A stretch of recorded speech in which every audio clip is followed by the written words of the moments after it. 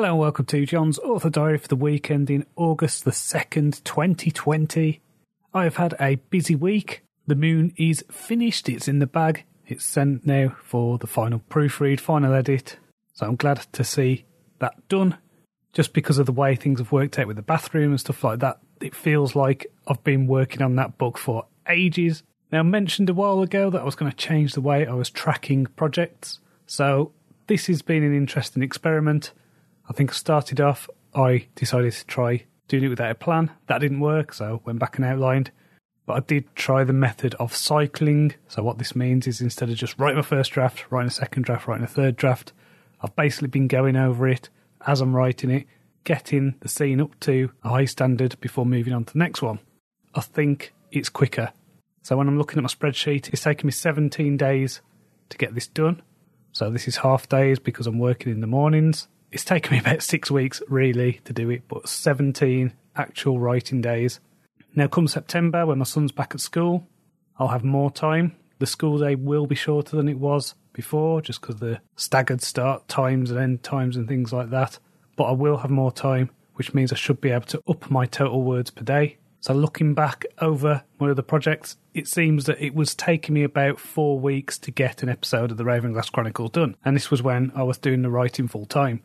So this has shaved 3 days off the total, and I've been working half days.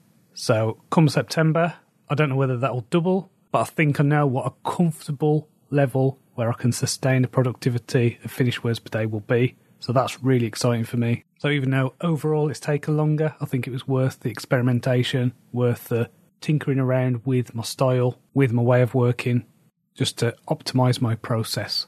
Our bathroom is done. The builder was here until Wednesday. We've got a new bathroom. He had to completely gut it. He had to go back to the bricks, build it all from scratch. So it's a new bathroom. It looks great. I'm really pleased with it.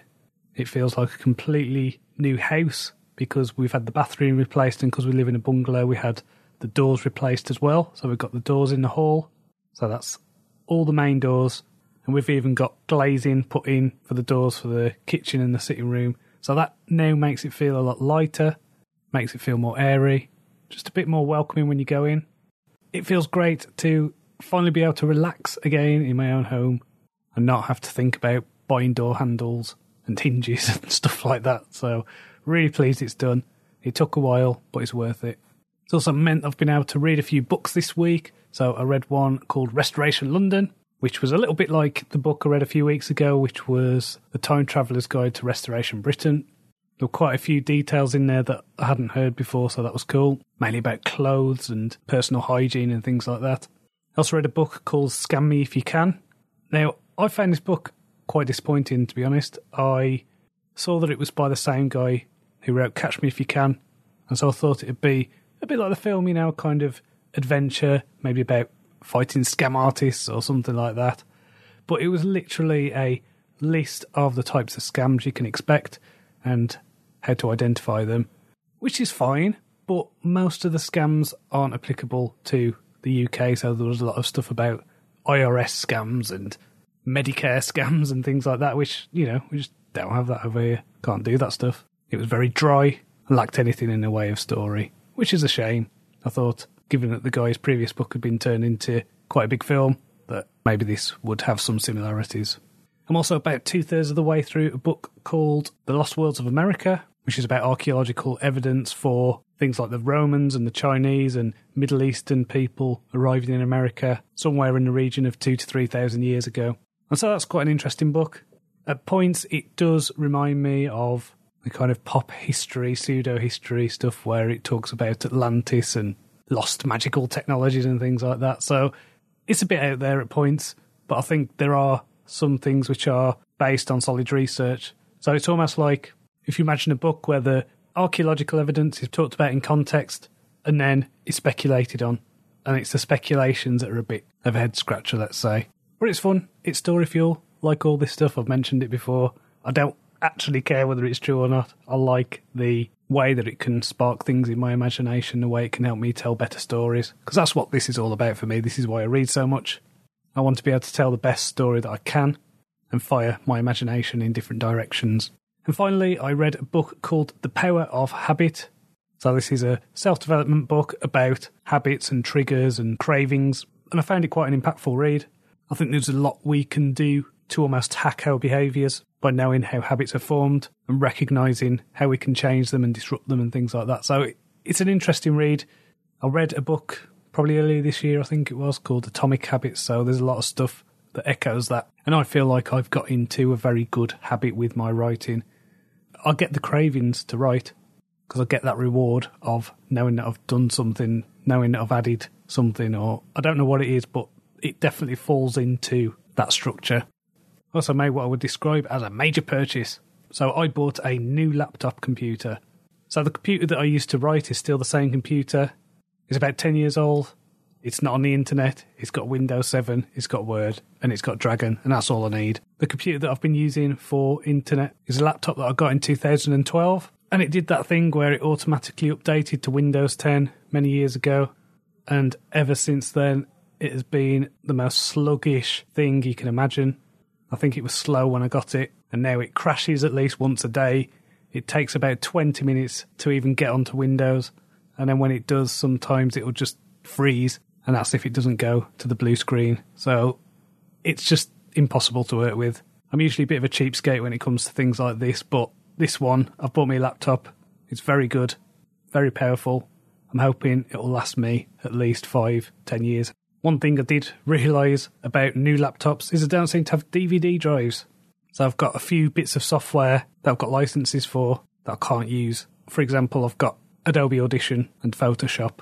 And so I thought that I could go onto Adobe's site and just download the software and install it straight away. And their message was, this software's really old, you'll have to buy the new one. That's annoying. What I've done is I've ordered a cheap DVD drive off eBay, and then I'm hoping, fingers crossed, that I can just install the software from the discs, reactivate the licenses, and it'll be all good. That's the hope, at least. Don't know whether it'll work, and I don't know if there's any way that I can just transfer the software and the license from my other laptop, but we shall see. On Thursday this week, I did another meeting with the Morecambe and Lancaster Speakers Club. I did a speech this time, and because I wanted to get it right and do it about something that I know about, I did a speech about story structure and The Wizard of Oz. So I spoke about that and discussed how that falls into quite a formulaic story structure. And then for the other improvised things, I had to talk about the importance of world travel, how it opens the mind, and for an exercise as well, I had to discuss who I'd rather be, Isaac Newton or Albert Einstein. I went for Albert Einstein, and this was because of some research that I did when I was doing my PhD over a decade ago now. And I was researching an artist called Jacob Epstein, so he was who my PhD was about. And Epstein did a bust of Albert Einstein when he was fleeing the Nazis. So when he fled the Nazis, he came to the UK and hid in Lowestoft in Norfolk, and he hid in a shed.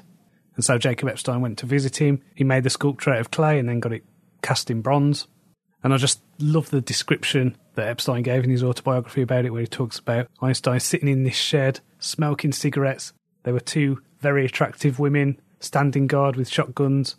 And if you've ever seen that sculpture, it's probably one of Epstein's best. And it was really good afterwards to get some feedback and an evaluation about the speeches that I'd given. I think the main thing that came across was they're impressed that I ad-libbed and all that, and they enjoyed the subject matter, but I think I need to slow down. They said to me that I need to give the audience a chance to process what I'm saying. So I don't know if when I do these podcasts, I speak too fast. Luckily, there's a bit of a slowdown function if it is on the podcast apps. I listen to most of my podcasts at nearly double speed, so it's probably just something I've been attuned to, speaking fast. And, you know, when I'm thinking, when I'm doing things, when I'm dictating or whatever, I'm usually racing to keep up with my thoughts. So I don't know how I'm going to work on that, but I'm going to try and slow down when I'm doing these speeches, when I'm doing presentations and things like that, and try and work out how I can do it where I do the ad-libbing. Because I'm visually impaired, you know, the idea of having notes or anything like that is just going to be too difficult. So I need to prepare, and I need to know what I'm going to say, but then I also need to speak slower. So next week, I've got my mum and my brother coming to visit on the Wednesday. I think they're going to stay for a few nights.